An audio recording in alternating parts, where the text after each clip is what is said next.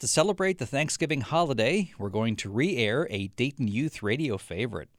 It was produced by Madrid Joy in 2018 when she was a junior at Stivers School for the Arts. It's about the good and the bad things that happen when loved ones get together for a holiday. Here is project manager Basim Blunt to introduce our story. I've heard it most of my life. Don't talk about politics at the dinner table, but it happens. Of course it happens. And Madrid Joy from Stivers School of the Arts has a story about it.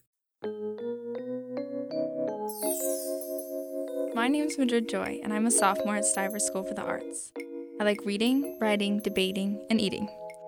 Something else that my close friends know about me is that I hate Thanksgiving. Everyone always has something to say.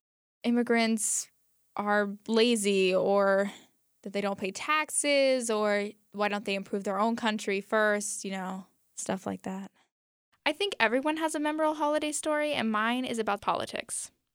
There's a political divide in my family. Kind of a mixed bag. We have Democrats, Republicans, and I guess independents too, you could say. This particular Thanksgiving took place after the 2016 elections, and tensions were high. November 24, 2016. Bowls of grapes, carrots, and green beans were laid out. Crock pots with Bob Evans mashed potatoes and mac and cheese, and of course, the glorious, gleaming turkey.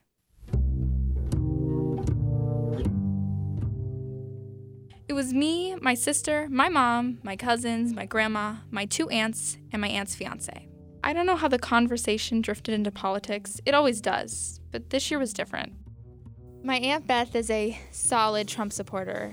Me and my mom, during the election, were Hillary supporters. I don't have a problem with having a well-informed debate, but my family can be kind of uninformed people talking over each other with, you know what I think, at the top of their lungs. Eventually, I got so tired of this. This entire time, I haven't said a word, and then my cousin Hyde, who is a huge troll, said something that really made me mad. Something like, Hillary should be locked up for not disclosing her private emails. The perfect bait.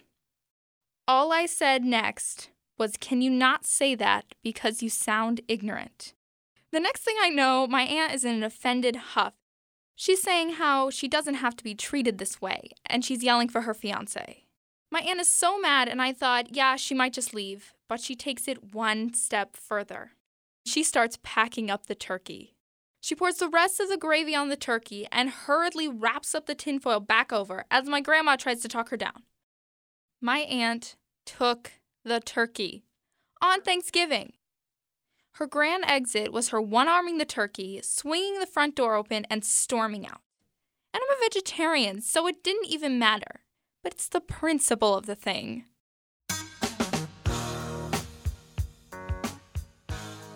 A lot of times when you're younger, you will take whatever your parents talk about and whoever your parents support politically and their ideas and kind of imprint on you. And whether you really understand those policies or those kind of ideas or not, you usually follow after your parents.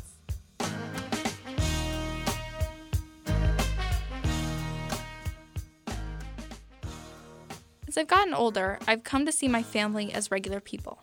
Not these all-knowing, all-seeing, perfect beings, but as regular people who have their faults and make mistakes. Yeah, you know what? I sometimes don't like my family, but that's okay, because at the end of the day, I love them. For Dayton Youth Radio at Stivers, this is Madrid Joy.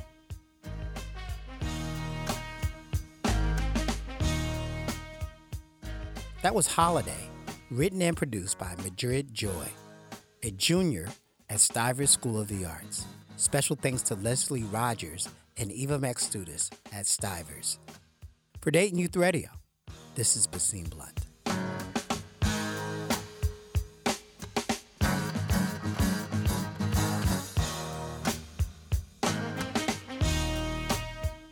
Dayton Youth Radio was produced at the Ackelberger Center for Community Voices at WYSO.